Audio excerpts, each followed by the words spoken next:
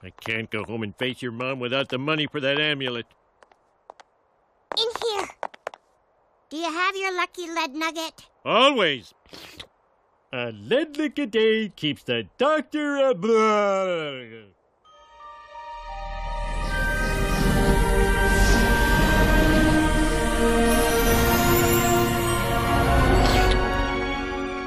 Gold. Sweet, sweet gold. Why didn't you ever tell us you could do magic? Because if the king finds out, he'll take me away and force me to be one of his evil wizards. You necromancing nitwits, I wanted an all-seeing eye, not this! You are interested in the unknown, the mysterious, the unexplainable. That is why you are here.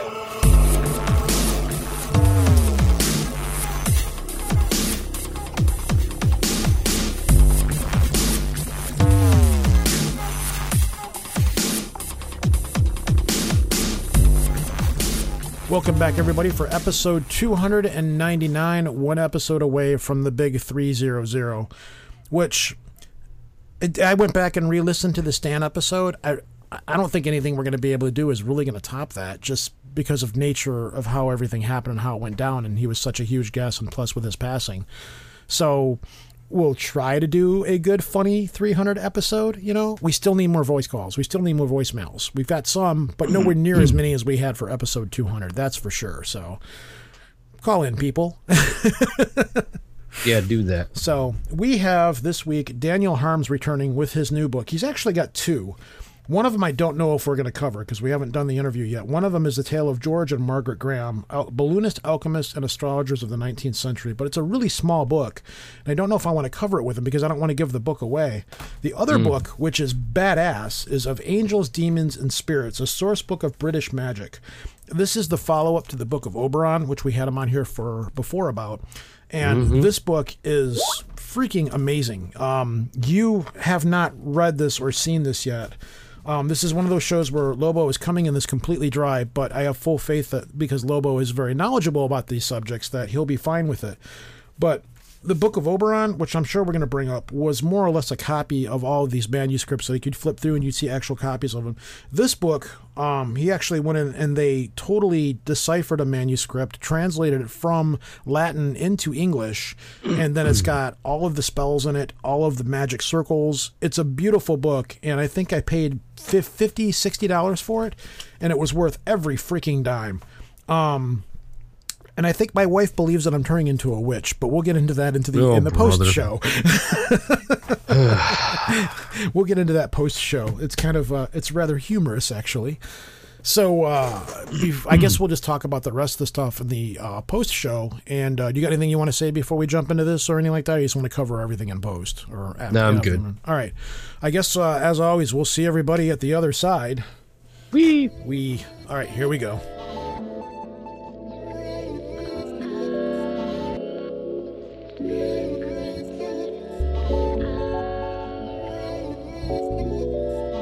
This week we have returning to the show Daniel Harms, which has pretty much become our, I want to say, go-to guy when it comes to anything of historical magic and importance. Your new book is out, Of Angels, Demons, and Spirits, a source book of British magic, translated and annotated from Baudelaine's library. Did I say that? Wait! I can read it. Baudelaine? Oh gosh, now I'm on the spot on this one, aren't I? Baudelaine Libraries and 17th Century Manuscript. This book is the follow-up to your book, The Book of Oberon, which, full disclosure, I did not manage to buy that book. I was able to check it out from a library and go through it. This one, I actually pulled money out of my pocket, dug deep, and purchased this one. This book is freaking amazing. It's, as always, you managed to go out and find this really off-the-wall historical magic stuff that's very much unlike everything that's out there. Like, most of the stuff that's out there, we were talking out the air, it's your typical witchcraft books. It's kind of rehashing of everything, whereas you actually go out and you do, like, really thick, heavy research. And I get this vision of you going into, like ancient libraries and digging through stuff, you know?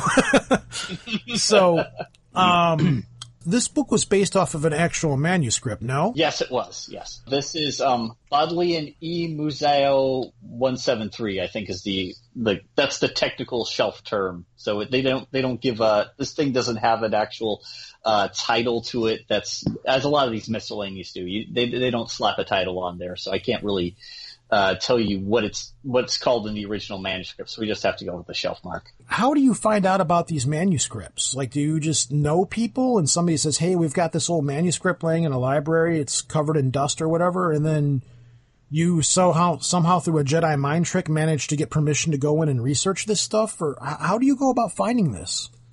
Okay, so let's get into that process. So let's see, how would we start with that? Well, the first thing I do is I read a whole lot of material that's out there.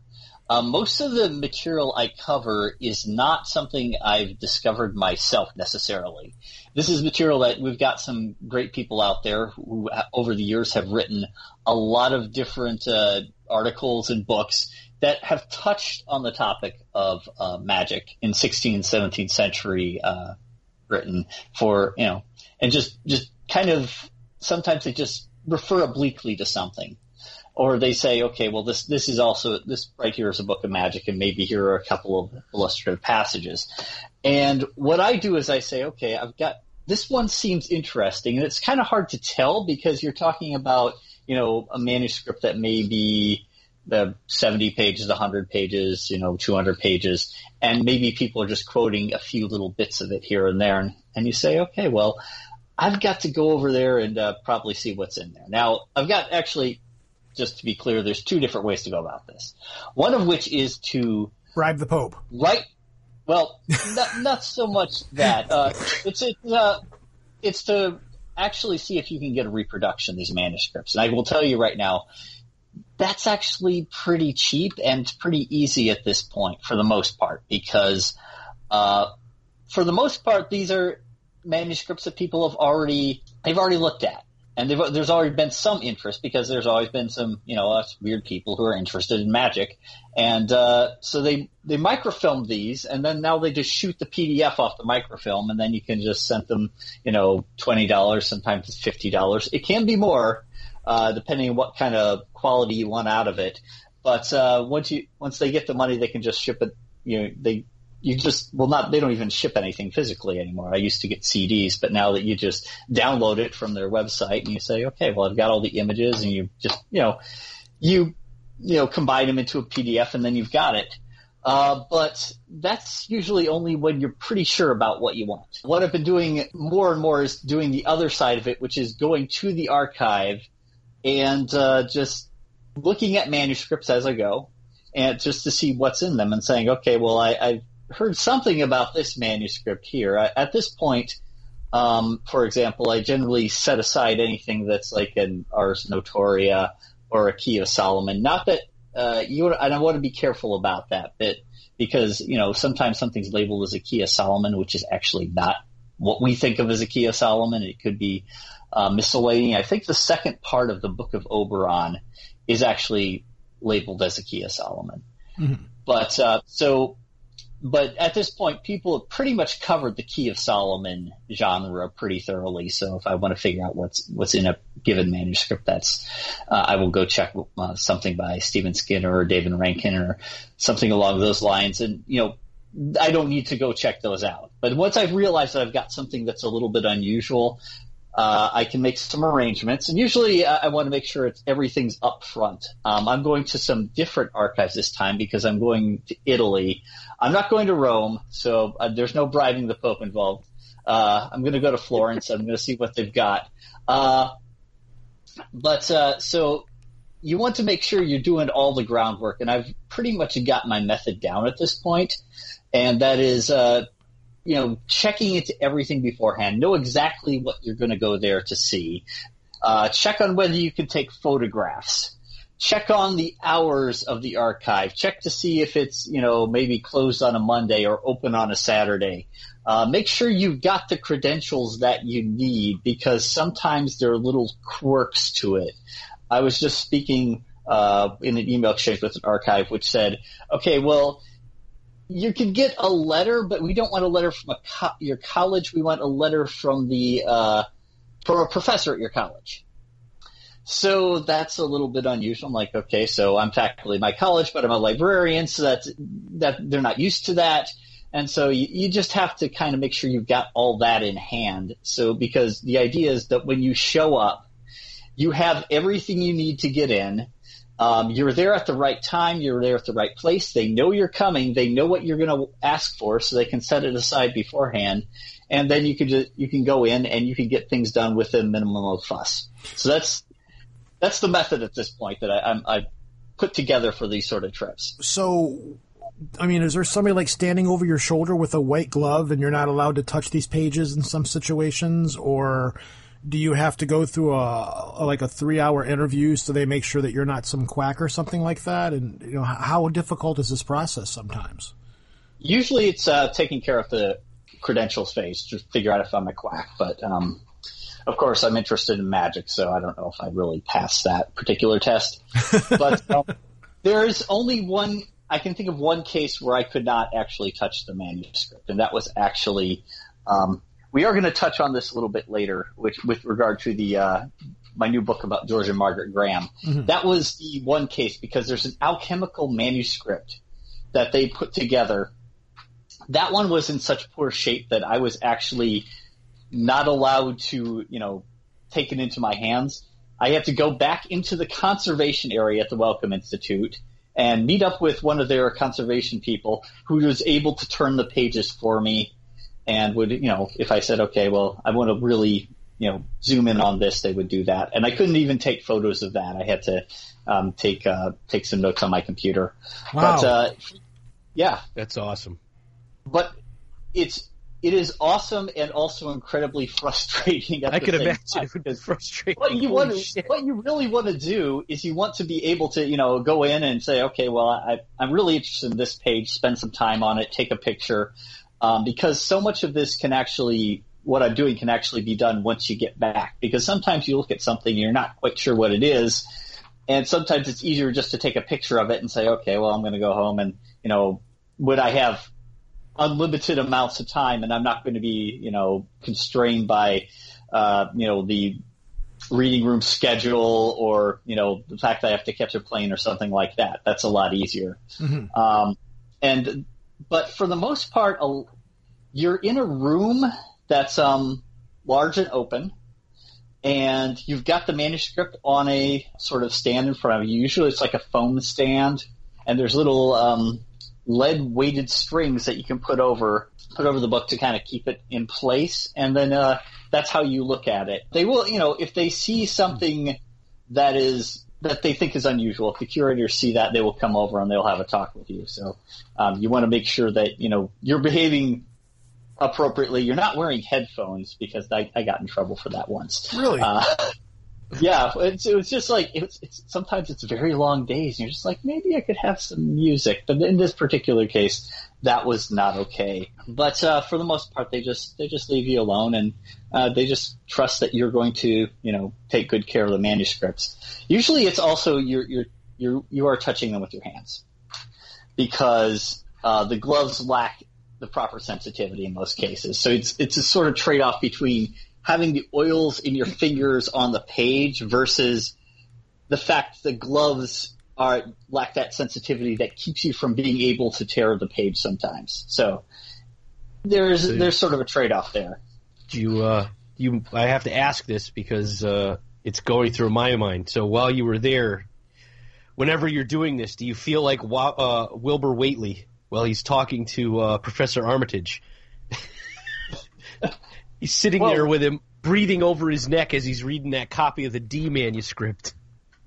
I don't think usually they're that attentive. They have other things to do. There are many people in the reading rooms. They're not usually full. Well, it depends on the reading room, but there's not usually. They've got other things to do. I mean, they've got regular jobs. They're not just going to be sitting over you and just to watch you page through a manuscript, because if there's a problem, they know where to find you, because by the time you get that far, they know where you live, they know what your temporary address is.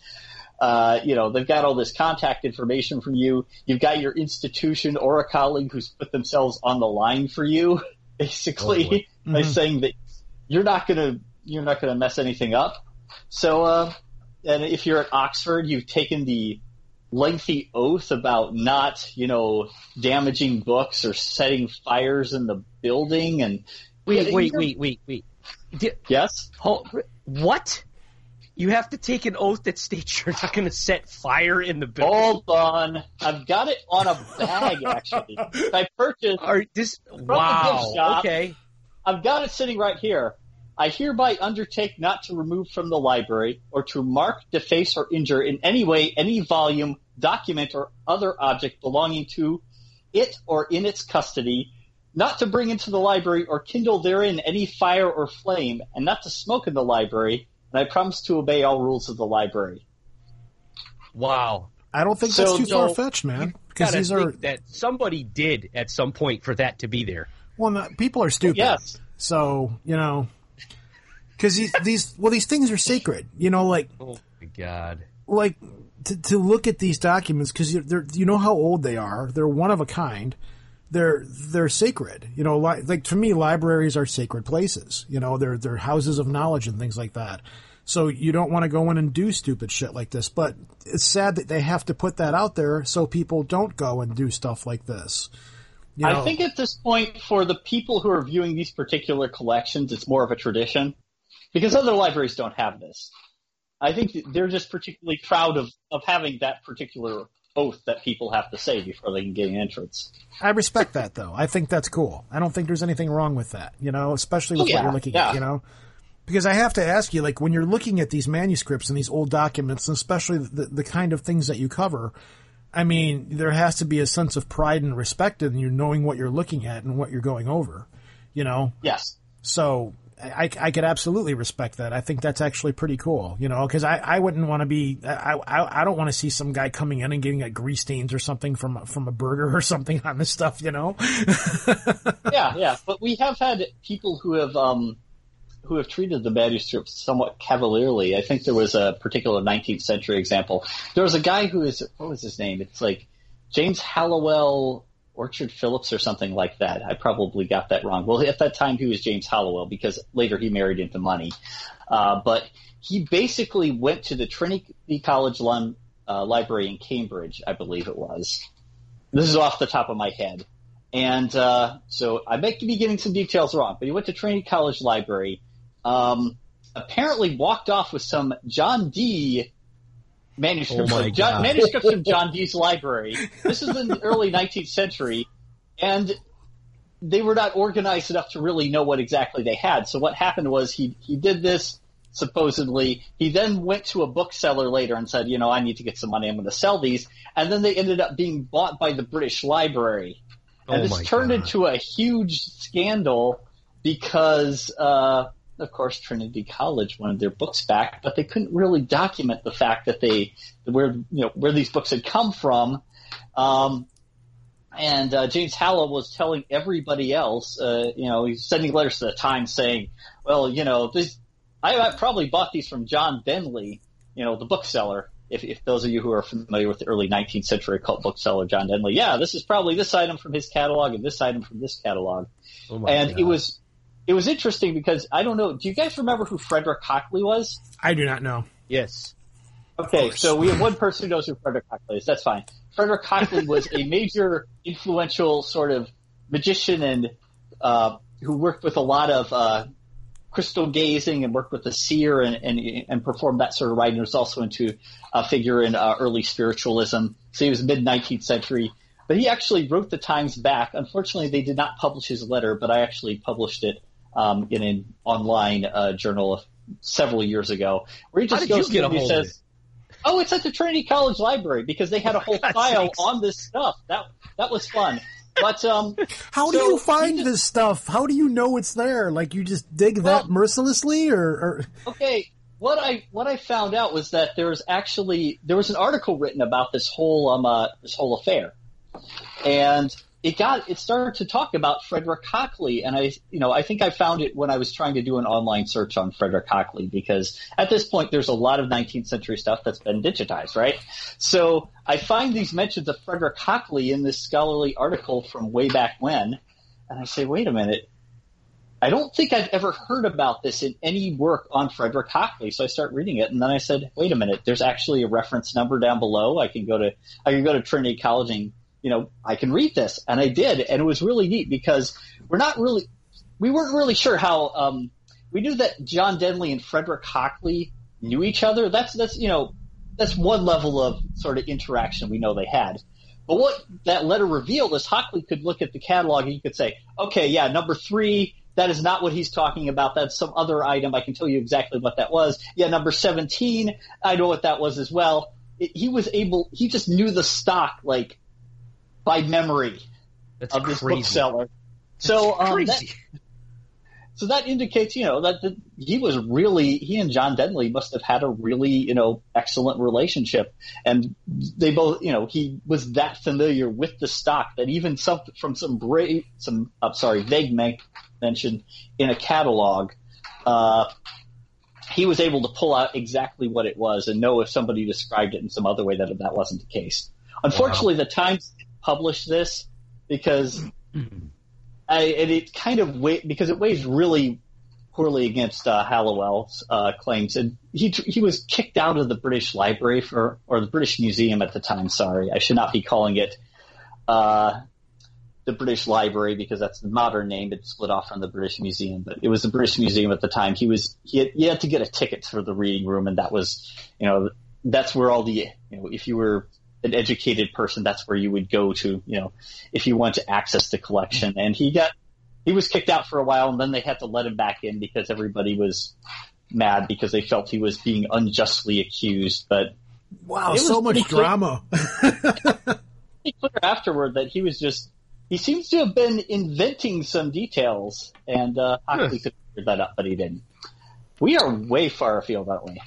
That's fine. No, this is fine. We don't. Yeah, it's great. Well, this is what you do, though. You go out and you find this stuff, and you research all this. So what's the oldest document you've ever been able to look at and to dig through? Oh, gosh. I think something I've actually physically been in contact with. I'm going to say 15th century. Wow. I don't really get too much into the medieval works because most of the material I'm interested in doesn't go back that far. I think that a lot of that stuff I think just didn't survive. But yeah, so every so often I have seen something older, but usually I'm working with something from the 16th century or 17th century. And I also dip into the later material as it comes up, and I want to take a closer look at some of that. So let's circle back around to this book of Angels, Demons, and Spirits. This is based off of a manuscript, so tell us about the manuscript that it is based off of. Okay. Imazio 173, as is the case with many of these manuscripts, it has sort of an incomplete history in some respects. One of the past librarians at the Bodleian said it came from the library of a gentleman named Thomas Allen. And Thomas Allen's kind of an interesting guy. Allen was a faculty member at Oxford back in the late 16th century, I want to say. I'd have to pull up the dates in front of me. But he ran into the whole problem in which Protestantism was starting to really sort of creep into everyday life. And so at first people realized that it was not a good idea to just insist that everybody in the colleges convert. Because remember, at this point, college was really for training ministers. And making sure that people were ready for the priesthood. So if you just have everybody there convert at once, go in and say everybody's going to become a Protestant, you may lose most of your faculty, at which point you don't have anyone to train. the ministers that you actually need. So, but as time went on, it became more and more apparent that it was not all right to be a Catholic, at Oxford or Cambridge. And so Thomas Allen at some point just seems to have said, well, I'm not going to, I'm not going to go into the priesthood. I'm not going to become a faculty member. I'm just going to become a tutor. I'm going to help people out, with, mainly with mathematics. And mathematics at that point was sort of this, sorcery. It was often considered to be sorcery, in fact, because people had a hard time distinguishing between, what was, you see people looking at strange books with diagrams and characters that you don't quite understand. What is that person really up to? It's gotta be magic. Yeah, so he was an astrologer, and he was into a mathematician, and so he just decided, I'm just going to tutor people in that. And so you would think that based on that, since he's not a member of the faculty, he'd be kind of off on the side of everything, but somehow he was in the middle of Oxford life. He was a great wit. People would invite him to parties. He knew the rules of the college better than most people did. And when the Earl of Leicester, who was Queen Elizabeth's favorite, came to the college, it kind of took over the colleges. He really wanted to come down on, Catholicism, make sure that, that the colleges had purity of doctrine. And so you'd think that he would not get along well with Thomas Allen, but they got along great. And so basically Thomas Allen was one of the main people running the college. He actually was one of the main people who solicited money and books for the Bodleian Library when they were starting to form it up again. They had an older library, but it had gone into disrepair, and I think it had been shut down by the Crown, and now they needed a new one. So he helped them with that. And he was also known in particular for his connections with John Dee. I think John Dee actually left him a piece of laboratory equipment, a lens of some sort. I don't think it was one of his scrying glasses, but they knew each other. They were conversant with each other's work. They seemed to have been friends. There was a point where Albert Laski, the Polish nobleman, was in England. He was recruiting people and to see if they wanted to go back to Europe with him, which was not something that I think really, in terms of working for Lasky, did not turn out really well for Dee. But one of the people he asked was Dee, and another of the people he asked was Thomas Allen. But Thomas Allen was just like, no, I don't want to be doing this. I'm happy with where I am. And but that kind of shows you what regard people had for Thomas Allen at that time. So he did collect some magical manuscripts. It wasn't the bulk of his collection by any means, but he did collect some, and we believe that this was one of them. It's by the account of one of the Bodleian librarians later on who wrote in the margin of the catalog. Yeah, this comes from Thomas Allen's library ultimately. So that's what we know about it, and I think it's been in the collection of the Bodleian for quite some time, since the 17th century. So unlike the Book of Oberon, which has this huge, I think maybe a few 100-year gap in between, I think we know that George Graham got a hold of it, so we're circling back to George Graham, the balloonist again, and Raphael had it. But we don't know where it was between, say, the 17th to 18th centuries are kind of a blank slate on that particular one, but that's how it. That's a pretty long span of time, Yeah, it is. Yeah. And it's not like people were going to go out and say, "Oh yeah, I've got this wonderful, magical manuscript. Everybody should look at it." I mean, they were circulated. I don't think that they were necessarily a secret among, the scholarly communities or whatever, the communities that would copy these manuscripts and transmit them back and forth. But people we're not big on putting their names on them necessarily. Well, that could be bad for you because you don't necessarily, in that time period, magic was, it was, well, then again, the magic in this book is very Christian oriented for the most part. Which, I have a question on here, was this pre-Enochian or was this Enochian magic, or, because it's along those lines in many ways. But I think it's kind of like, well, this is Christian-oriented magic, so it's kind of a get-out-of-jail-free card, but that's not always the case either. Nonetheless, I don't think you want to have your name on this stuff. You don't want to have something back to where it can be tracked back to you for obvious reasons. Or am I wrong? You probably wouldn't want to have your name on it. It wasn't as if you would get in... You wouldn't necessarily get serious trouble. No, they weren't going to kill you, most likely, if they caught you with one of these books. They'd say, hey, we're going to take away your books and burn them, most likely, and then maybe you have to go into the town center with, sometimes it was with a special, you basically be put on public display. Maybe you'll be wearing a special hat. Maybe you'd be put in the stockade. Do not quote me literally on any of this, everybody, because I don't know exactly. I haven't looked into exactly what would be the particular punishment for that. The punishments they're very clear on are the ones for actually practicing, the summoning of evil spirits, or hunting for treasure with magic and that sort of thing. Where it's very, very harsh. But then again, those penalties were actually very rarely assessed on people. Mm-hmm.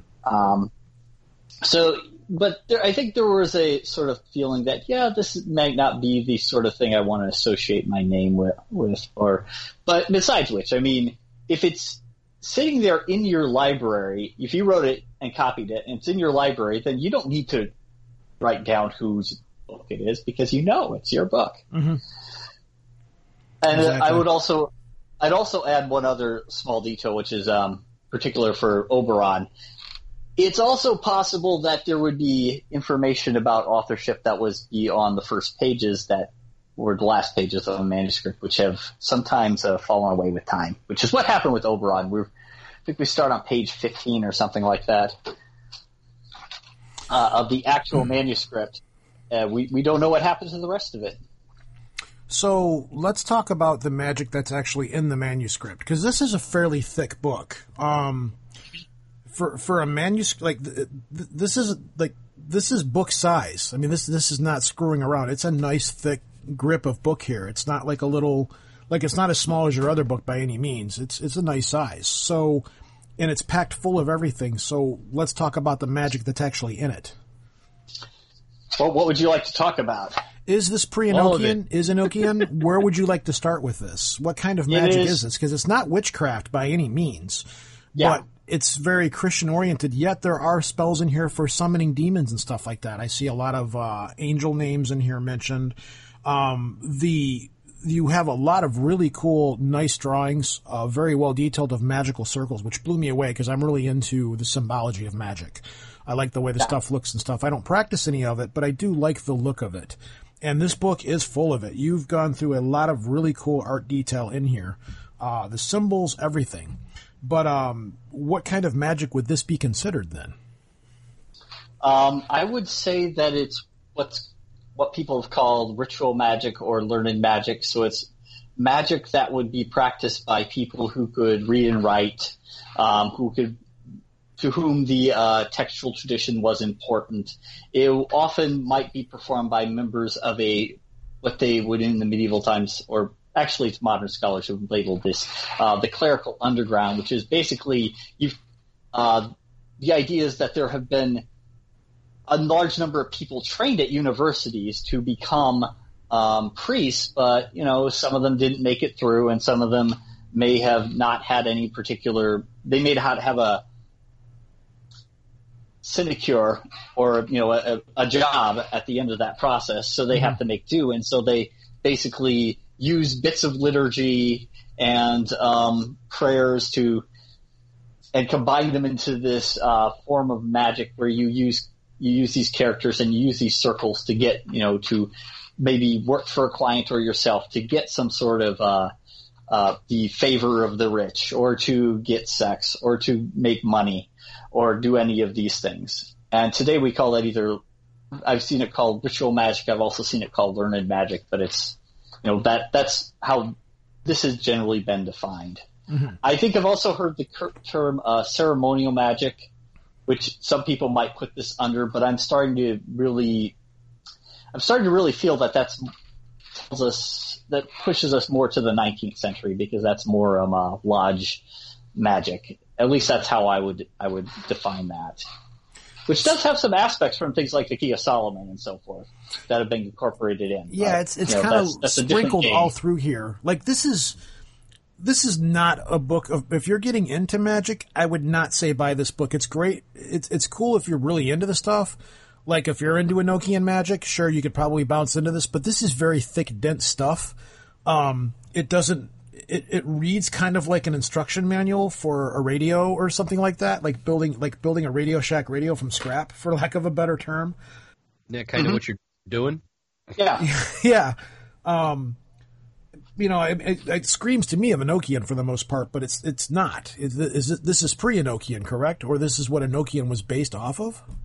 Ooh, this is okay. So let me see if I can. I'm going to back up a little bit because I'm not a John Dee expert myself. But I think I can lead us through this. So John Dee took material that was like this. I mean, there's a whole corpus of material out here of which this is a sample. So John Dee worked from that material, and then sort of got in touch with the spirits, and the spirits talked to him, and he talked back to the spirits, and the spirits said, well, you should be doing this in a different way. And so he tried that, and then they said, oh yeah, by the way, you should be using these sort of incantations in this angelic language, so you should work on that. And then he transcribed all this down. So John Dee kind of he starts with this sort of magic, and then he just kind of goes off. That's where we get Enochian. By that continued interaction with the spirits, and as revealed through his spiritual diaries. So this I would not call Enochian. And in fact, Enochian, I think, is not horribly influential for a while, maybe until the mid-17th century, when a guy named Casaubon decides that, you know what, people think that John Dee is, a really amazing guy, which he was. But Casaubon didn't think so, and he said, "Well, he's one of those names that people drop out. They're like Aleister Crowley, John Dee. He's one of he's in that little elite crowd. Like if you don't know what you're talking about with magic, you can just toss the names out there, and people will kind of think that you know what you're talking about. Or if people don't know what they're talking about, they'll look at you and go, "Wow, this guy really knows what he's talking about." But if you know what buzzwords to say, that's kind of what it is. But at the same time, there was also John Dee at the time was also known as a mathematician and a navigator, and as this remarkable scientific thinker as well. And Casaubon said, "Well, we're going to show people what he was really about. So we're going to publish these.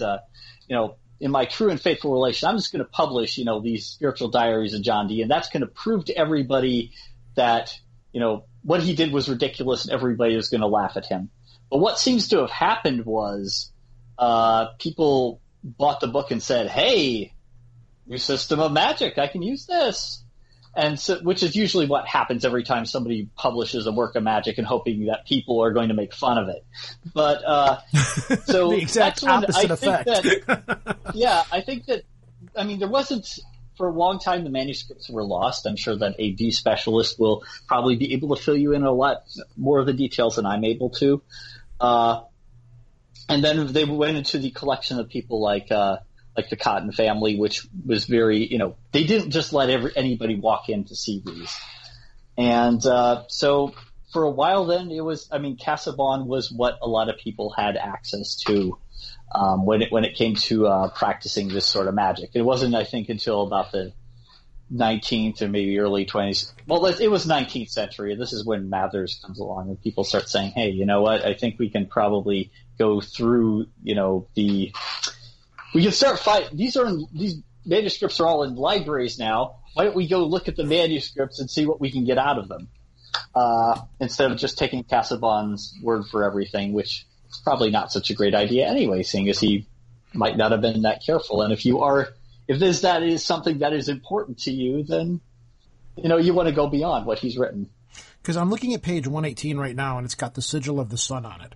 Again, beautiful artwork, beautiful, how everything's transcribed. Even like the little symbols that you have in the small paragraphs and everything. I'm blown away by the amount of detail that you've put into this. But as you look at the sigil of the sun, no, I'm not just relentlessly kissing your ass, by the way, but you look at the sigil of the sun, and you've got Gabriel, Michael, Raphael, Uriel. You've got all of the angels around the outside. And you're talking about the circle of the earth right down below it. It's hard to tell sometimes. Correct. Yeah, the circle of the earth. Yeah, that's okay. Yeah, but this stuff, it all reeks of the same flavor if you're looking at it from the outside looking in. You know, it's kind of like the only way you could practice magic back then and not get burned at the stake is if you had this stuff littered throughout it to people. So people at the time would go, no, he's not doing the work of the devil. There's obviously angels and stuff in there. He's just invoking angels and things like that along those lines. Well, I would say sometimes, okay, first of all, you're not getting burned at the stake for practicing it. Well, you could, I think it was more, you would be executed. I'm not sure what the mode of execution was. But, they sometimes go beyond that. I mean, there's rituals, for example, in Oberon where they talk about, hey, we're going to summon Satan. Here's a big picture of Satan. Oh, yeah, but Satan's a spirit. So that's not an evil spirit necessarily, right? Oh, right, yeah, guys? the devil's in the details. Yeah. So Literally. they do. Sometimes generally, I'd say a lot of it, what your characterization is generally correct, that a lot of it is really aimed at angels, or more likely it's just aimed at spirits, because even, getting in touch with angels is a little questionable, because you generally assume that angels are off doing something that they're supposed to be doing. And then if you just have them come down and, because you're trying to find treasure or something, that's a little questionable. It's like you're kind of saying that it's sort of like you're overruling God. You can almost, consider that to be the case. But if it's just a spirit of some unknown type, well, then who knows where that spirit comes from? Could be anywhere. And so that's a lot of how they would set this up in terms of trying to legitimize it. So let's go into, we've mentioned the Book of Oberon several times now. What are the fundamental differences between this book and the Book of Oberon? From what I've seen from Oberon, it was more or less, it was also a very cool book, but it was more or less just like copies and scans and direct pictures of the manuscript, whereas in this book, you've gone into a lot of detail to actually transcribe from, I'm assuming Latin, but I'm assuming there's probably other languages involved as well. But what are the fundamental differences between these two books? Well, the similarities are they're both examples of magical miscellanies. So it's not a single rite that is basically set up to do all sorts of things like the Key of Solomon. This is somebody recording what magical rites come to them and putting them in a book that is of interest to them. I would say that the Book of Oberon has more of a sense of theatricality about it, because you've got these pictures of the spirits that they took from other books, and somebody just kind of copied those in. It's like, hey, look at this. This is the spirit. And you sort of wonder, what the reason for that particular, philosophy was. Maybe this was somebody who was actually working for clients, and so they'd open up the book and, hey, look, there's a big picture of, what is actually a wild man from the forests of Germany, but it says right there it's Satan. Oh my gosh, that's really impressive if, somebody sees it. Whereas this one is more of I'd say it's a little bit more miscellaneous. It's more put together by somebody who is interested in taking what they are particularly interested in, taking a little bit from here and a little bit from there, and kind of putting together their own system, or their own sort of, I don't want to call it a system necessarily, but they've kind of got this grab bag of stuff. And so they can say, well, I like this particular group of spirits, or I like this particular magical circle, and I'm going to make sure that's in my book. So, maybe I get down the road and I find a ceremony and I want to use a particular magic circle. Maybe I'll draw one of these. Sounds like a homemade family cookbook for the most part. Yeah. It's more toward that, whereas Oberon, I think there's a performative quality to it that's not present in this particular book.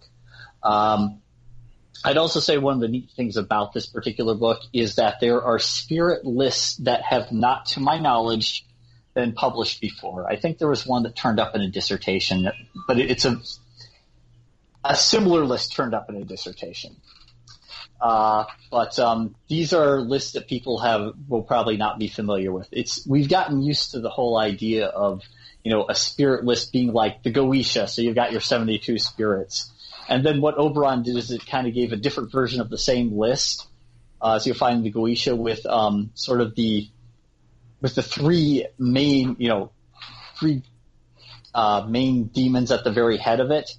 And what Of Angels, Demons, and Spirits has in it is a different sort of list, which do not fit into that model, in which the spirits are called on to do different things that are in that model, like bring people fish, or bring people clothes, or bring people books.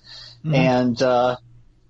And so that's an interesting twist, because we've gotten used to thinking of, that there's one spirit list out there. I think that's what the impression a lot of people have, when actually it's a lot of people these scribes just copying down different spirit lists and kind of customizing them for their own uses. You ever get the feeling like the spirits are kind of like, they're very taxed, and then like here you come along and you release this list of spirits that are relatively unknown, and they're like, shit, now we're going to be getting bugged all the time. Don't put, it's like, it's kind of like a phone book you don't want your number published in, Well, if that's a problem, they haven't told me about it, so. I got to ask you this again, since you brought that up. Every time I talk to you, and I always ask you, and I know where this is going to go, but I'm going to do it anyways. Go ahead. Are you a practitioner of magic, or do you always come up with some clever way of getting around that? It's always humorous to hear it. I do not comment on that publicly. I think that I want people to judge the work for what it is, because once people know what your particular take is and what your particular spiritual path is, they look at the book and say, oh, well, obviously this is, just this is how somebody with this particular spiritual perspective would look at this topic, which I think is often misleading, especially when what I'm largely doing is editing these books based on, that were based on a manuscript written hundreds of years ago. So, which makes it a little difficult sometimes when working with editors, and they say, okay, well, what does this mean? I'm like, I don't know. I can tell you, I can modernize it. Or, if there's a magical word and you don't know quite what it is, it's not as if you can go back and ask somebody. You can maybe find another manuscript and, use that information to fill in the gaps, but, that could be challenging. So I'll take that as a yes, but, no, there was, somebody said something that's similar like this to me once, but, for a person who doesn't cook very much, you sure do write a lot of cookbooks. Well, I would say that the cookbooks themselves are fascinating. One of the things I'm doing right now is I'm actually writing an article about one particular subset of rites that are based around the figure Azazel. And the rite is very simple, and I think a lot of people will be interested in it, especially in sort of the I guess we call it the left-hand path community. Who these are people who have want to explore these figures, and it's a very simple rite. Basically, it's someone goes to a graveyard and goes to a grave, and then calls upon Azazel to release the spirit of the dead to speak to them, and then they carry away some graveyard dirt and sleep with it under their pillow and see if they can have a dream vision from the dead person. And but what this does is it tells you so much about the culture and meaning and belief and theology that surrounds death at that time, or rather, it tells you that a lot of how people have framed those debates is sometimes misleading and doesn't give you the whole story. So I'm hoping to get that published at some point soon. But it's that's the sort of thing you can actually pull out of this, because I believe that these works, if people want to practice magic on these works, they should certainly go ahead and do whatever they feel fulfills them. But there's also historical dimension to it, which I also think is important.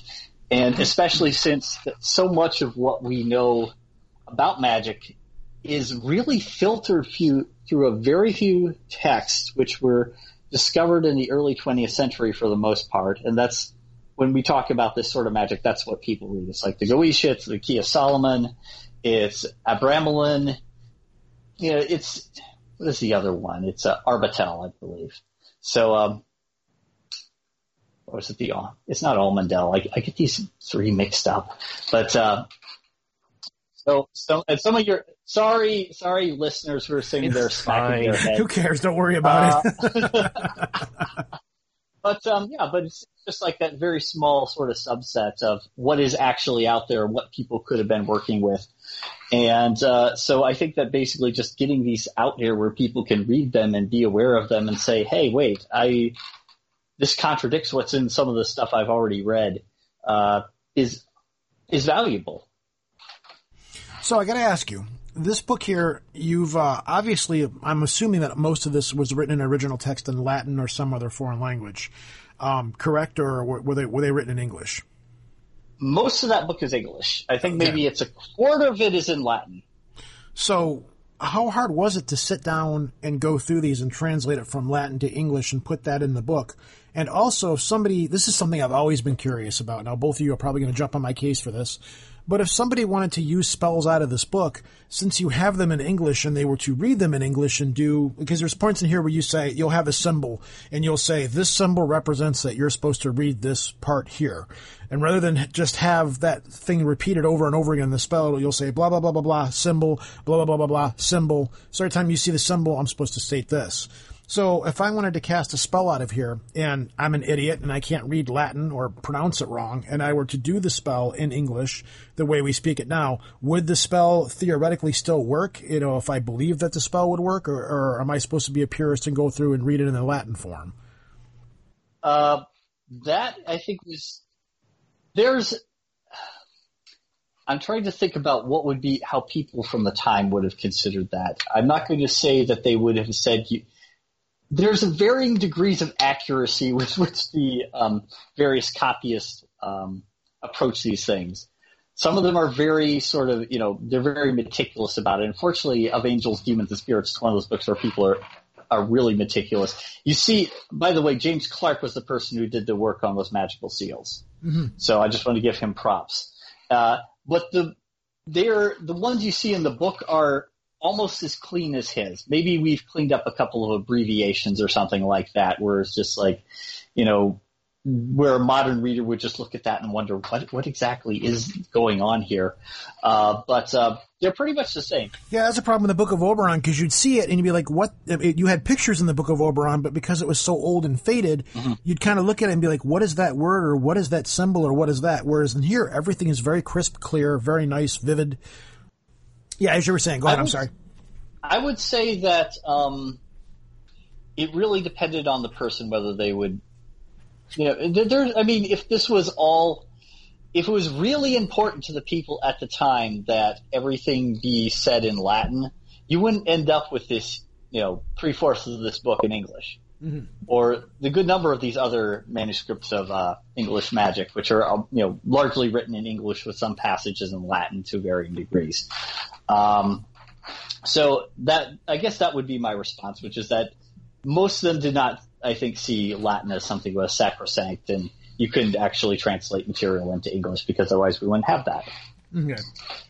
So, I guess the people's mileage will vary, and they will do whatever they want to do with the manuscript, no matter what I say about it. Because I know somebody out there is going to be like, no, to get these to work, you actually have to say them in the correct language. You have to pronounce them in proper Latin, and blah, blah, blah, blah, blah. It's about intent. What's that? Yeah, intent, exactly. It's about intent. So, if that's the case, then you could read the English version of the spell, and if your intent's behind it, theoretically, that would power the spell. There would be a number of ways that people will approach it. Yeah.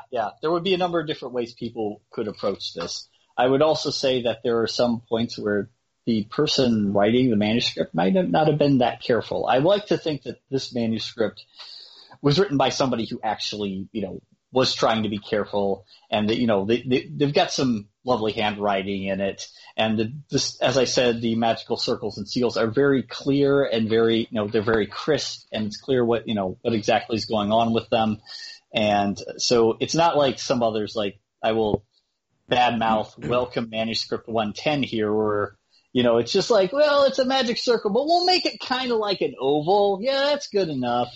And maybe the squares aren't quite square. We won't worry about that. So there were even at the time, there were different attitudes towards these topics. So let's move on to my favorite part when I interview you. Let's get to the spells themselves. I sent you a message on Facebook saying, are there, much like the Book of Oberon, are there any spells in here in particular that stick out to you as ones that you found very interesting? The ones, me and you both agreed on that the ones for theft I found very interesting. Here's a book that's, there's a spell in here to make a thief return something that he stole from you. There's quite a few ones that are involved theft in here. There's ones on how to find treasure. Mm-hmm. So let's start with 174, Experiments on Witchcraft, and then we'll work our way into those.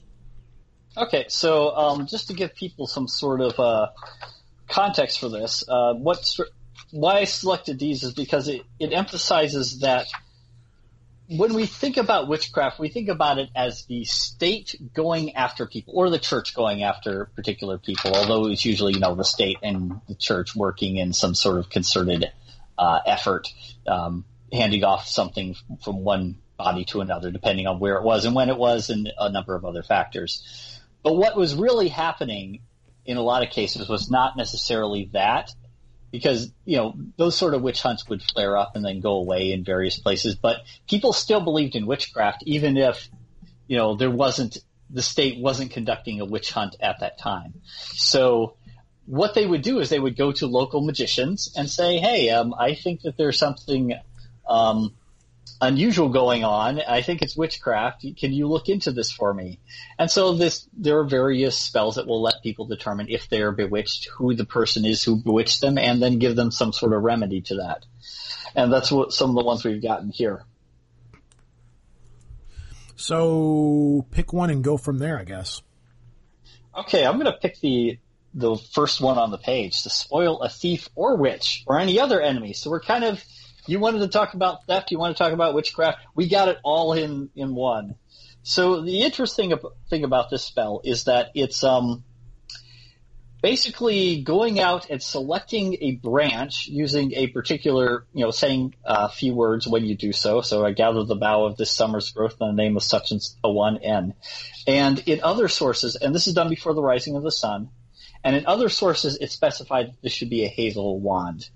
And one of the interesting things about this is something you also will find in collected in 19th and I think early 20th century German folklore as well.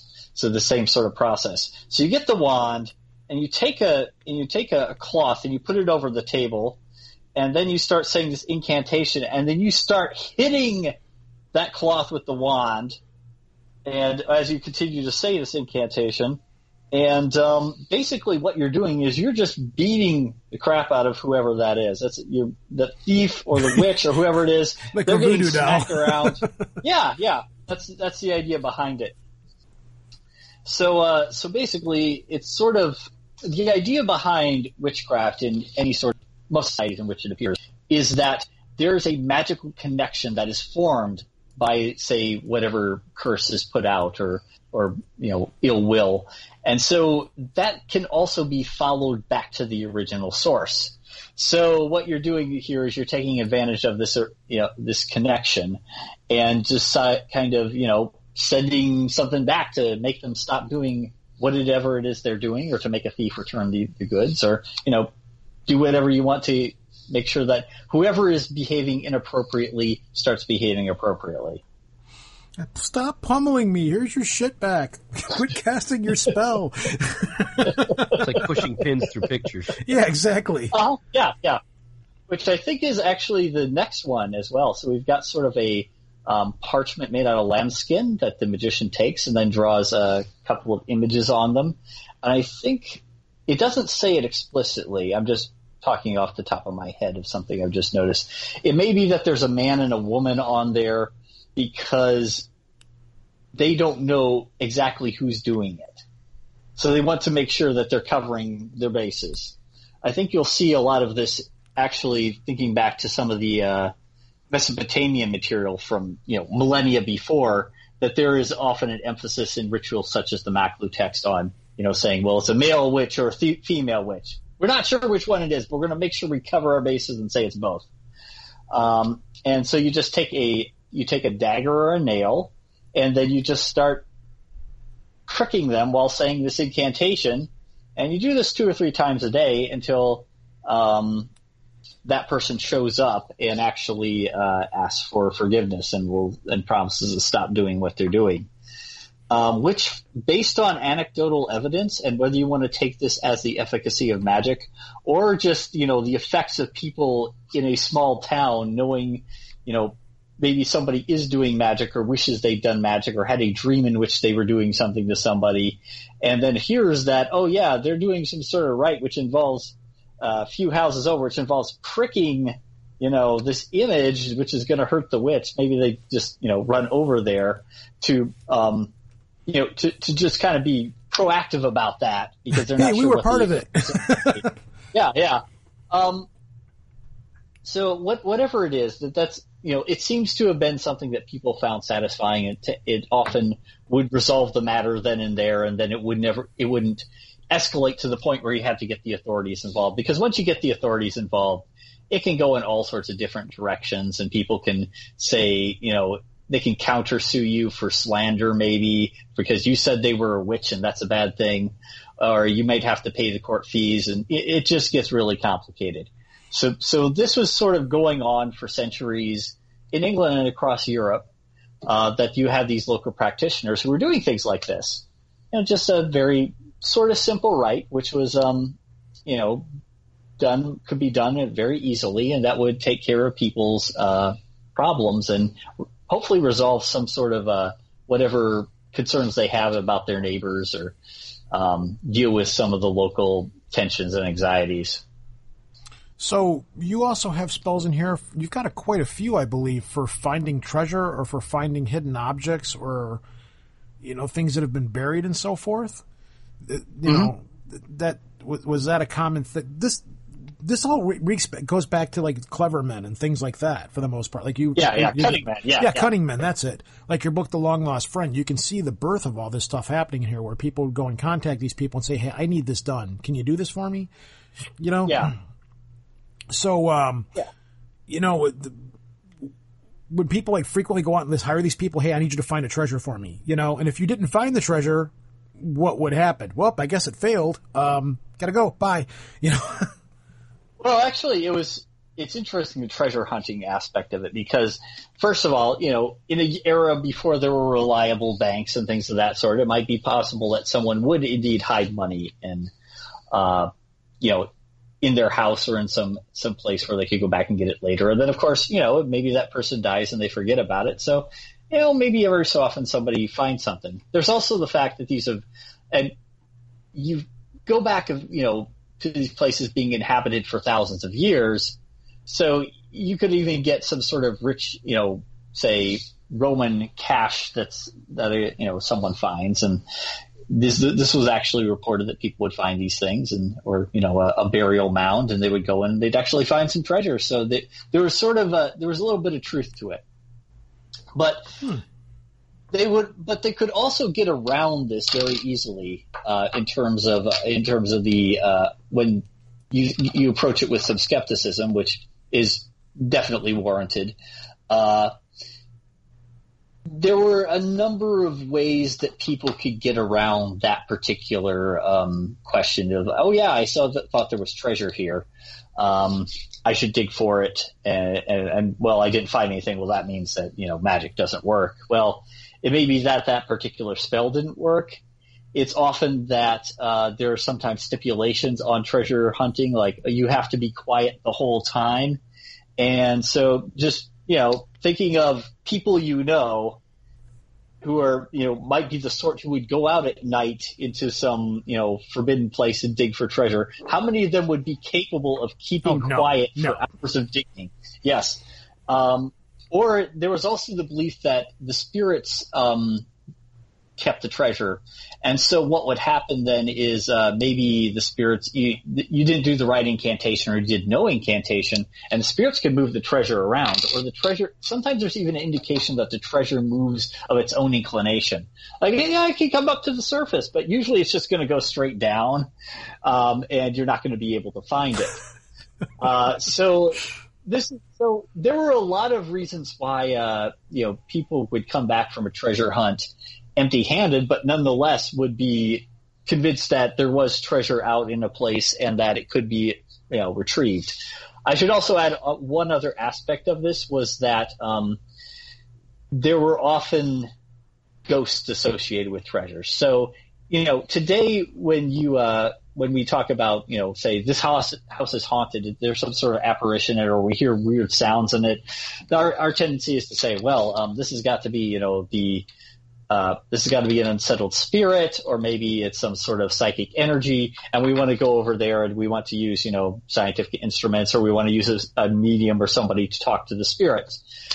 Back in the day, the assumption would have been, we hear weird things going on at that house at night, there's spirits active, there must be a treasure there, so we got to go over there and start digging for treasure, because first of all, that's going to be good for us because we're going to make money off of it.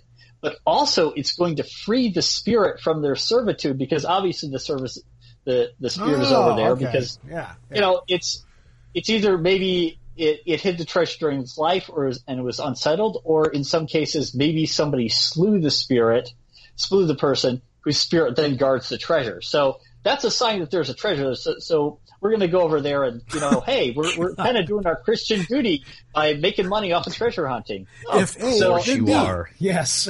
Yeah. So this became a major industry for quite some time. And there's a whole book Dillinger wrote on magical treasure hunting in Europe and North America, which really gets into some of these anecdotes of people who don't really seem to have been successful in most cases in treasure hunting, but we're nonetheless usually very convinced that it was going to, they were going to figure it out. It was all going to work out. They were going to find that treasure through magic and through some hard work and digging. So usually, if you're the one doing the magic, you want to find someone else to do the digging. In fact, if you start reading about these groups, it starts becoming like a Dungeons and Dragons party. Because you've got the big strong guys who are going to do the digging, and then you've got a magician, or you could have a priest, maybe kind of a magician and a priest, because as we've seen before, those roles sometimes combine, and maybe you get some shady characters there too. So you got your thieves, and it's interesting to see that from that perspective. That this is something that actually sort of played out in the way that. We, in our fantasy role-playing campaigns, it often does. Now that you say it, I can totally see it. So who's casting magic missiles? lightning bolt, death. Oh my God! And then you've got the big brawly guy. He's like the fighter or the barbarian or what have you. But who's the DM? Yeah, really, exactly. Who would be? Let's move on, at least give you a little bit of time on this one. It's a small book, but you've also got a book out called Balloonist, Alchemist, and Astrologers of the 19th Century, The Tale of George and Margaret Graham. I didn't want to cover too much of this on the show because, to be honest with you, I'm used to seeing like big, thick books from you. Every book that I have from you, it's like, wow, there's another one of Daniel's books. I get this one in, and it's like, wow, this is... For one of your books, this is kind of tiny, So, it is. Yes. So, how much do you want to talk about this or what have you? Because it's a cool book. I would like to be able to talk about it a little bit, but I don't want to give too much of it away because of what it is. Well, I'll just give a brief summary. This is about George and Margaret Graham. These were major celebrities. They were probably some of the best-known magicians of their day. I say that not, in the sense of, magic in terms of ritual magic. Though I'm not quite sure how far Margaret got into it, but they were certainly into astrology and alchemy. And they were very well known, but they weren't known for that necessarily. They were known for, ballooning, because ballooning had suddenly, become this major out there. The Montgolfier brothers sent up their balloon. It became a major area of interest to a lot of people at the time. So you'd have, a big festival and people would send up a balloon at that point, and the Grahams would do this. And it's an interesting book because the Grahams were not particularly good at it. So there are a lot of ballooning accidents in this book. It's just like, That's unfortunate. Yeah, balloons that smash into buildings, balloons that get, fly out, get blown out to sea, and where the Grahams have to be rescued. And it's really, they're a couple of fascinating people. And behind this was just to take what I knew about the Grahams, because really, I did not have time to write a 300-page book on the Grahams. I would rather be working on the stuff that I'm working on, like these other two books. But I had to put together enough material about them, and I said, okay, well, we're kind of at the point where other people will be interested in hearing about them and what they were up to, and so I'm just going to put out a tiny book on the Grahams, so that other people will then have that material available to them, and they will know that the Grahams are something more than what they are in most occult 19th century occult work, which is just kind of like this. They're a footnote, basically. Like, yeah, the Grahams are. George Graham was around, and he was interested in occultism. Or the ballooning books, which just say, "Yep, there were the Grahams." Margaret was the first woman. I think she was the first woman to fly to make a solo flight at night, and they crashed into a lot of things. Damn women drivers. So, Oh my God! Nope. Send your hate mail. Not going there. But George was also very bad at this. Okay, let's just be fair.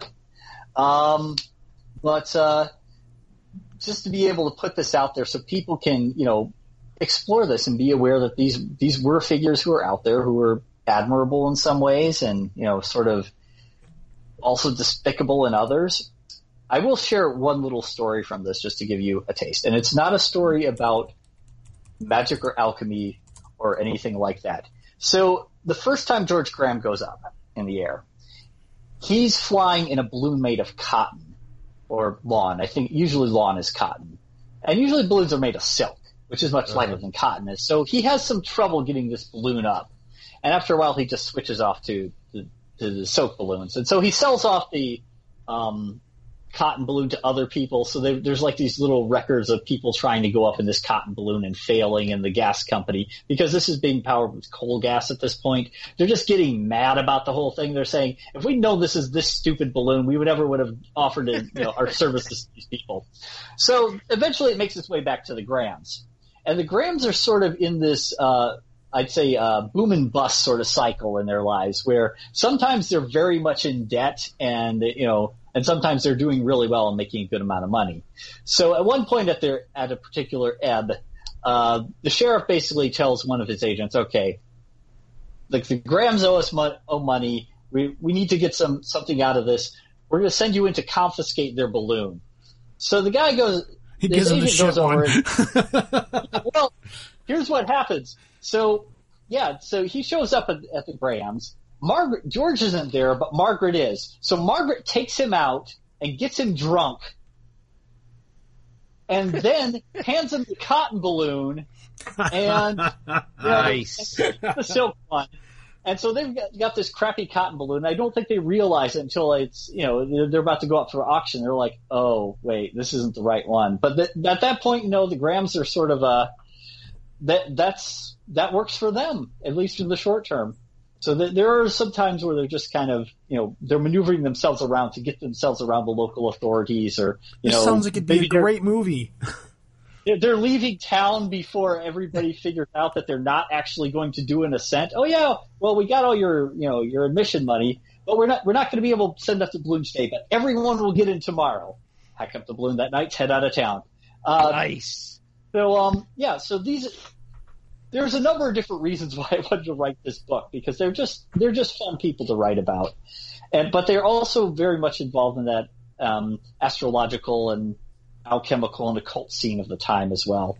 And as I said, George Graham was one of the people who owned the Book of Oberon for a very short amount of time, it seems, but he did own it, so he was interested in that sort of ritual magic. Well, again, we'll give your book a shout-out of Angels, Demons, and Spirits, which is an excellent book. I cannot say that enough. Even if you have a passing historical interest, or if you're just really into cool magical artwork, go out and buy it for that book alone. It's a great coffee table book. It looks great in my bookshelf, I'll say that. And then your other one, Balloonist, Alchemist, and Astrologers of the 19th Century, The Tale of George and Margaret Graham, which is it is fun. It's a fun little read. Yes. It's great. Like, I want to say bathroom reading material. Maybe that sounds derogatory, but it's not meant to be. So yeah, it's not like little short it's like little, basically a lot of little short anecdotes about horrible things that happen to people in balloons. So I love it. If that's what you want to read, that's good. What do you have next in the works, and how soon can we expect something else to come out from you so I can pester you about coming on here again? Oh, okay. So I'm still waiting for the... He thinks real slowly about answering this question. Well, we've got the Caduceus books coming out. The one that's attributed to William Dawson Bell House of Liverpool. That one is... we've gone through pre-orders, and now the publisher's working on it. It's a small sort of artisanal book, and it's got also with it little books on witch bottles and wax images and a few other things. Cool. And so that one will probably come out when it comes out. You've been saying that for like 2 years now. Well, this is the nature of it. It's the one that I want to see the most is the book about the witch bottles. Every time I talk to you, it's like, yeah, this witch bottle book's coming. I have to ask that book. Because somebody just posted on our Facebook page, somebody put a picture, they dug up a witch bottle somewhere, and they said, what is this? And I'm like, that's a witch bottle. And then, like, a friend of the show posted it right before I did, and she's snickering right now. But the first thing I thought, I'm like, Dan's book on witch bottles has got to be coming out, because I haven't found anything else about that kind of stuff.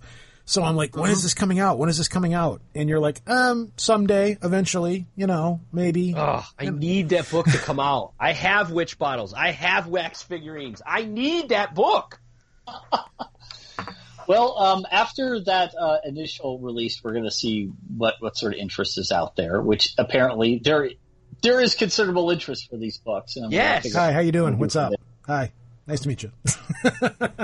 So, the next book is it's going to be a few years down the road, because I did find another manuscript of the Bodleian, which is longer than of Angels, Demons, and Spirits, and it's more complicated, and it's actually written in by different people. So you had a 17th century author go through, and then a very late 18th century author go through, and then there's a few passages that are definitely from the 19th century, and I've just got to figure out how to approach this. But it is going to be a really bizarre and interesting book with all sorts of, that takes us in all sorts of different directions, because I was trying to get away from writing about alchemy, for instance. I think I'm going to have to write about alchemy. Oh, hell yeah. Hell yeah. How you can not have written something about alchemy with the amount of research? It blows my mind that you haven't done it yet. The difficulty is that I look at alchemy and I realize that's a lifetime there. That's a lifetime's worth of knowledge, and much more, just to get into that particular topic. And one of the keys to success, unfortunately, when you're an author, is sometimes saying that topic is a lifetime of research. Someone else can handle that, but I may not be able to do that in this case. Well, at least you're honest. I'm upfront. I try to be upfront about what I can do and what I can't do. It's best to know what your limitations are. So. Man has got to know his limitations. Yes. The only complaint about the stuff that I have that you got is that these books are so freaking expensive. And I understand why. They're great quality books. I just wish that you had have a paperback version or a different version come out that's a little bit cheaper and easier to obtain. But I mean, I'm sure what you're paying for is the amount of research and time that you've put into them to make them as good of a product as they are, because they're not. Well, Go ahead. I will say that I continue to speak to my publishers about this. If I publish scholarship, for example, which I have a little bit more control over, because it's under a license, but at this point, a lot of people are, even in the publishing community, are saying, yeah, we should probably make sure this stuff gets a little bit out. So I try to make sure that stuff it appears in it, whether that's on my blog or it appears on academia.edu or wherever I can. So I try to maneuver for that. You do make a point in this book talking about how there's a lack of scholarly approach to this. Like, you're one of the few people that's going out and doing a scholarly approach to it and putting it out in that way. Why is that? Is it just because of the nature of the topic, or is it? Part of it's Part of it is the nature of the topic, and part of it is that it does require. It's not something you can casually, turn out. Like the books on witch bottles and wax images you're talking about, those were actually sort of fun to write, and it was great because I could sort of choose material, and I could say, okay, well, I can, if I can't get to a certain source of material, I can at least report what I know. These books are a lot more challenging. There is, you have to know English, of course. You have to know some Latin. You have to be able to read the handwriting, which is not that big of a barrier.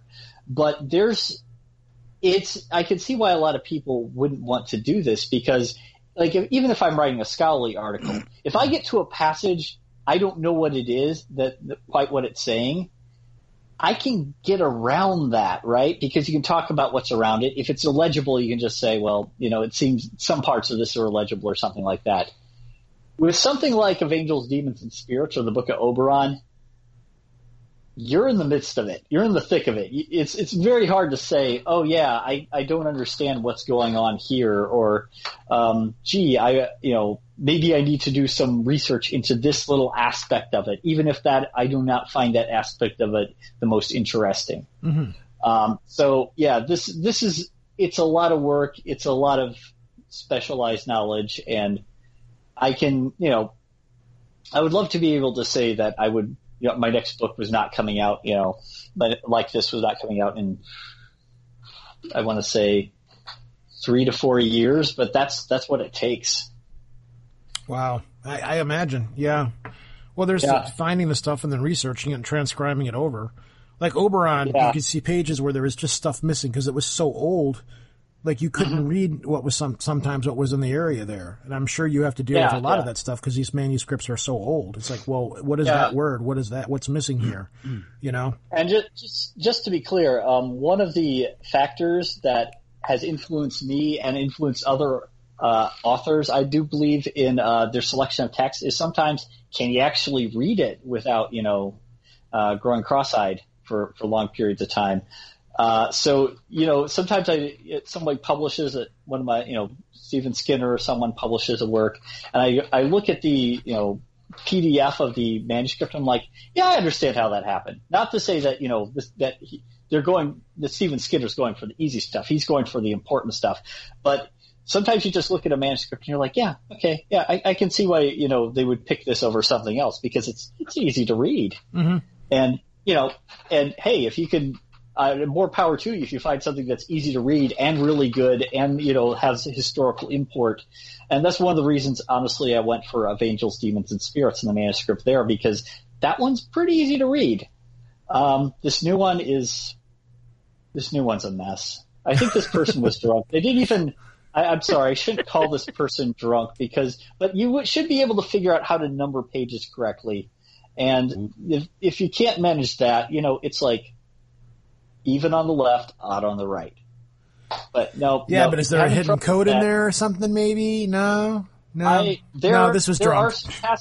There are some passages in Cipher, and we'll see how that goes. It's also interesting because I think it's going to have 3 times the amount of art that was in Of Angels, Demons, and Spirits. So there was a serious talk with Llewellyn and James, like, okay, so can we pull because they like reusing James, who once again did the art in Oberon and Of Angels, Demons, and Spirits, and just saying, if we want to do this right, we have to pull him off of anything else he's doing, because it's just so much. We have that to look forward to. Yeah. Like, again, I can see why the price comes in, that you're paying for these books because of the amount of work and time that's gone into them and the quality of the book. Because these aren't books like you go to your local, you go to the spiritual section and pull out some hokey book on magic or something like that. Hokey book on magic. Well, you know what I'm talking about. You know what I'm talking about, okay? I mean, there's some really bad books on magic that are out there where it's just like a couple of people like doing a ritual in robes in their living room with the shades drawn. Yeah. And I have a friend that's laughing right now as I say that, but you know what I'm saying.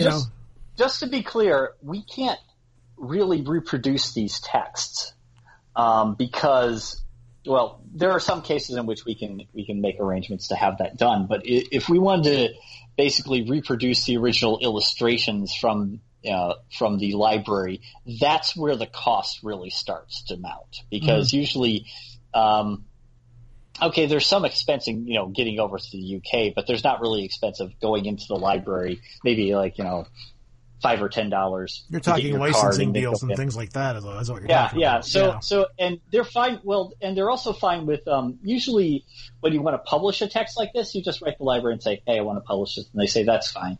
But if you actually want to use images from the text, that's where you start getting, the really big bucks. That's where we would probably, the price of these books would go up exponentially. And so I want to emphasize that's why what we're paying for partially here is actually bringing in somebody like James and getting him on board and making sure that he's can actually, do the excellent work that he's doing here. Because otherwise, if these books were published without art, I mean, this book would not be cool at all.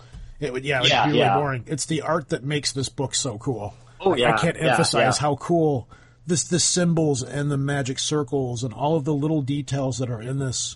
Again, it's thick. Like if you were to try to cast a spell out of here, it's some pretty thick reading if you wanted to. It can be done, but it doesn't flow very well. It's not something that it's not as easy as making a sigil and casting a sigil spell or something like that. It's just like, wow, this is like thick. Yeah. So thank you for coming on here. As always, you're always a pleasure to talk to. You're always full of knowledge, and you're also very cool with the way that we do things. I also know that you're a big H.P. Lovecraft historian, and as you know, myself and Lobar are huge H.P. Lovecraft fans. So anytime that you have something new that comes out, we love talking to you. We love sitting and picking your brain because we appreciate the history behind this stuff, as well as the fact that, yes, it is a book on magic, but you also take the time to go in and dig to the history behind it and actually put the backstories of some of this stuff out there, which is, I certainly appreciate that myself. And, again, I love your books. I love what you do, and it's always great to talk to you. It's always fun for us to have you here. Yeah, thank you. Thanks, Dan.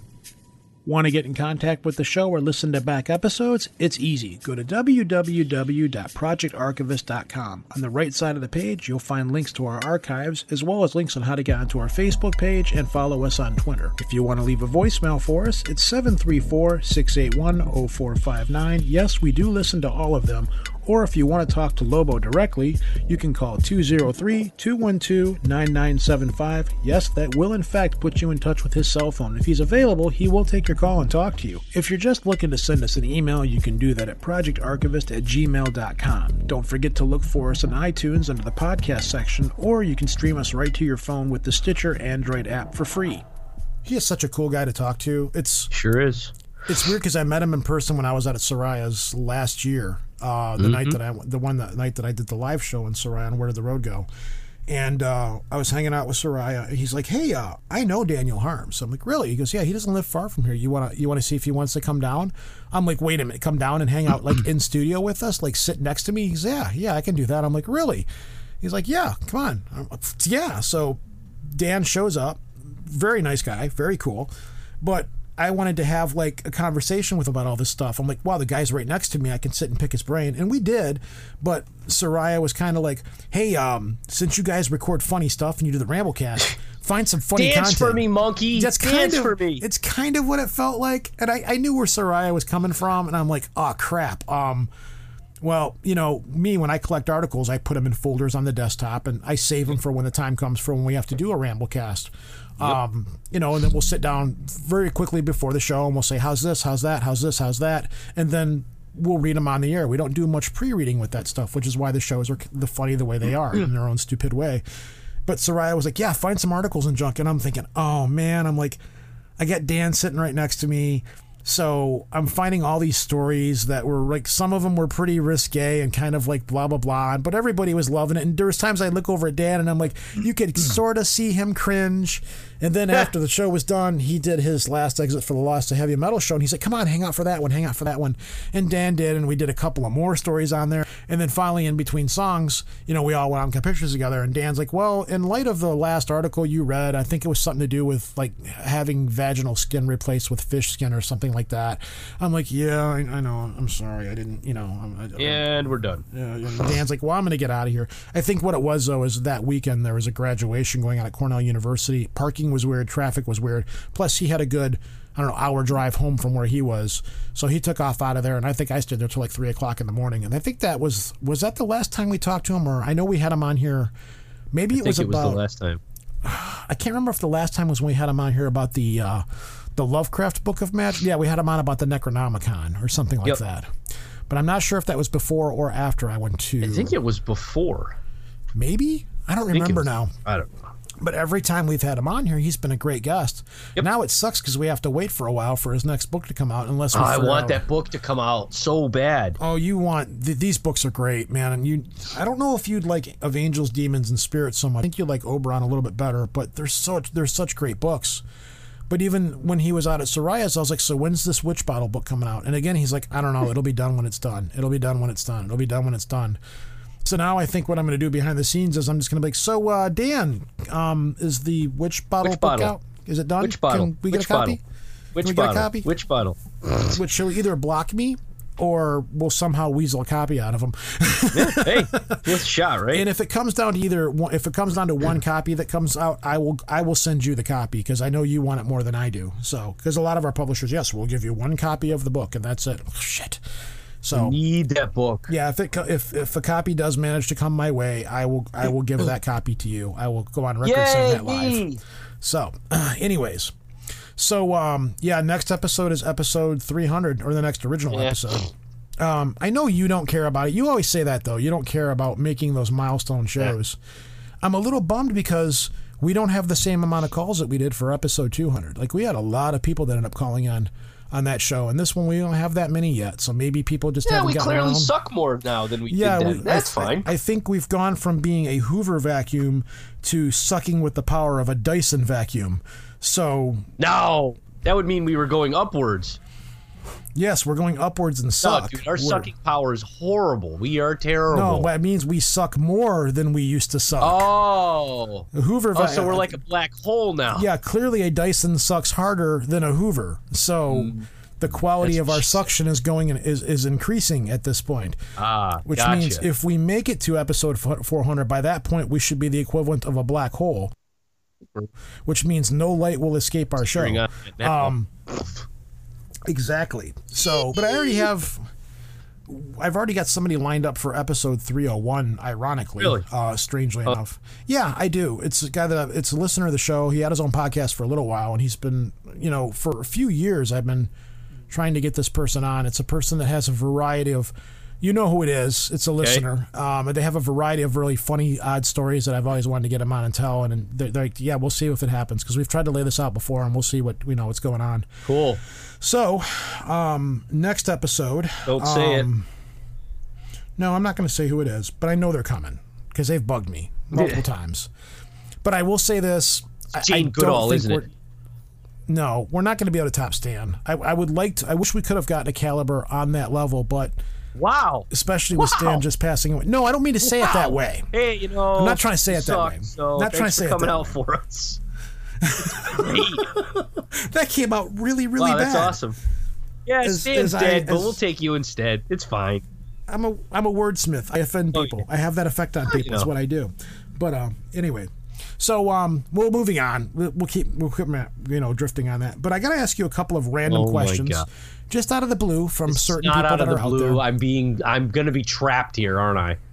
No, not at all. I'm going to ask you completely uncontextual questions that only certain people that are out there listening right now are going to understand and get a joke out of. No, I need to ask you. This is a serious question. How are your feelings? What are your feelings about wearing sandals, like guy sandals in the summertime? Sandals?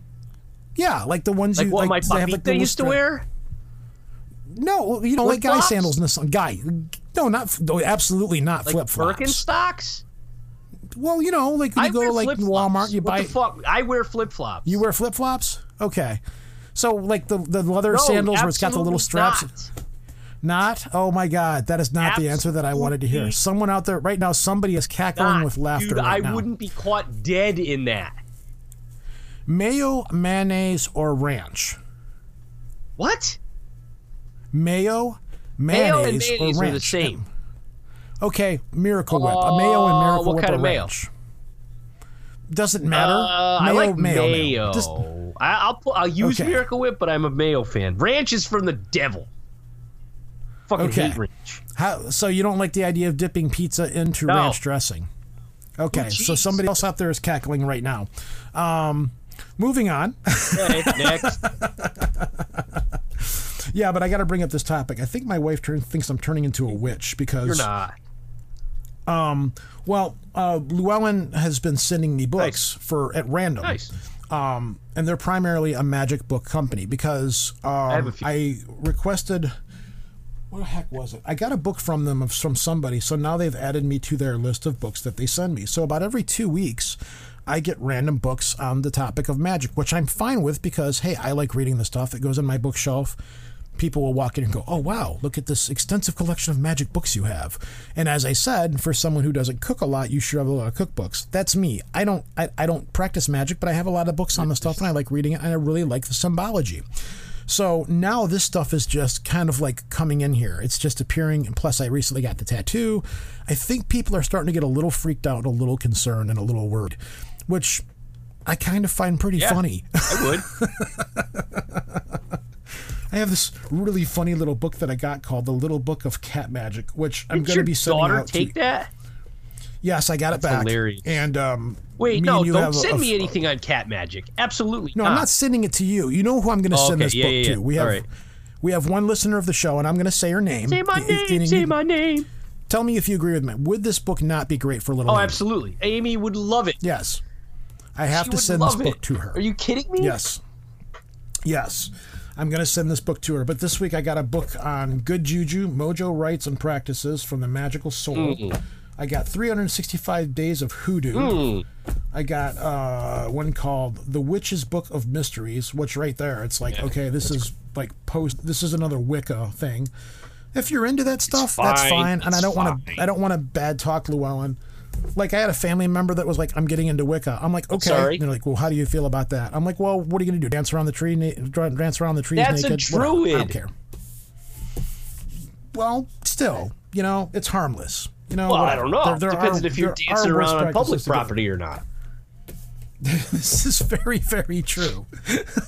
But I've just been getting this stuff, so now, like, some of them I just give away to people because I feel that in certain situations that is the proper karmatic thing to do for karmic purposes. Sure. Like, Why not? I know that Amy is genuinely going to appreciate this book on cat magic absolutely. because she is Amy, the mother of kittens. Absolutely. So, Maker of things, mother of kittens.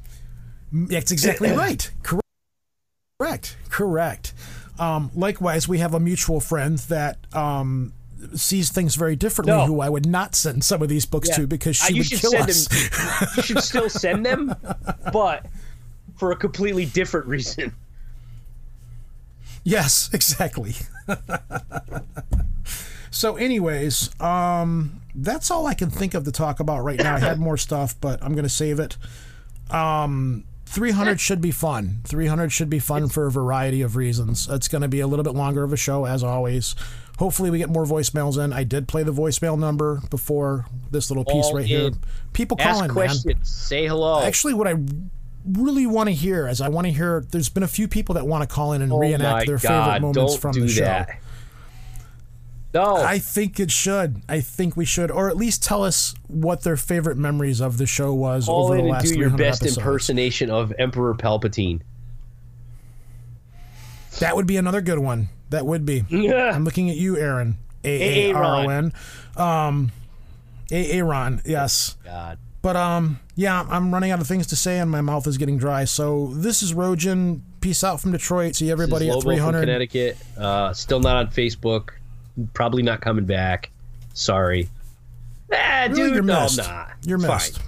Dude, Yeah, you are. You're All right, missed in the group. All right, I'll concede to the fact that perhaps in the group, but Facebook it's terrible. You know what? I wanted to leave really, really bad, and then when you bailed, yeah, and it kind of forced me to stay there because I was like, man, I just don't want to be here anymore. Let and Ceaster even now, take it over. I don't interact a whole heck of a lot. Take it over. Huh? Wow, just take a break. Well, no, I want to, but there's people there's reasons I need to be there. I'm hearing an awful lot of excuses. There's reasons, and I don't. Yeah, I'm hearing I've an got awful lot of. I do. As much as I bitch about it, I've got reasons that I need to be there that are very There's dear telephones. to me. There's pen and paper. There's like Google Duo. There's all kinds of stuff. Yeah. There is. Is there though? Is there really? Is there? Oh, shut up. Is there? Is there? Is there? I'm just gonna keep saying fine. it. It's fine. It's fine. Everything's fine. It's fine. Everything's fine. It's fine. I'm fine. You're fine. We're fine. No. You should come back, even just once in a If while. I do just to come check in and back, say it hi. will be under a different profile.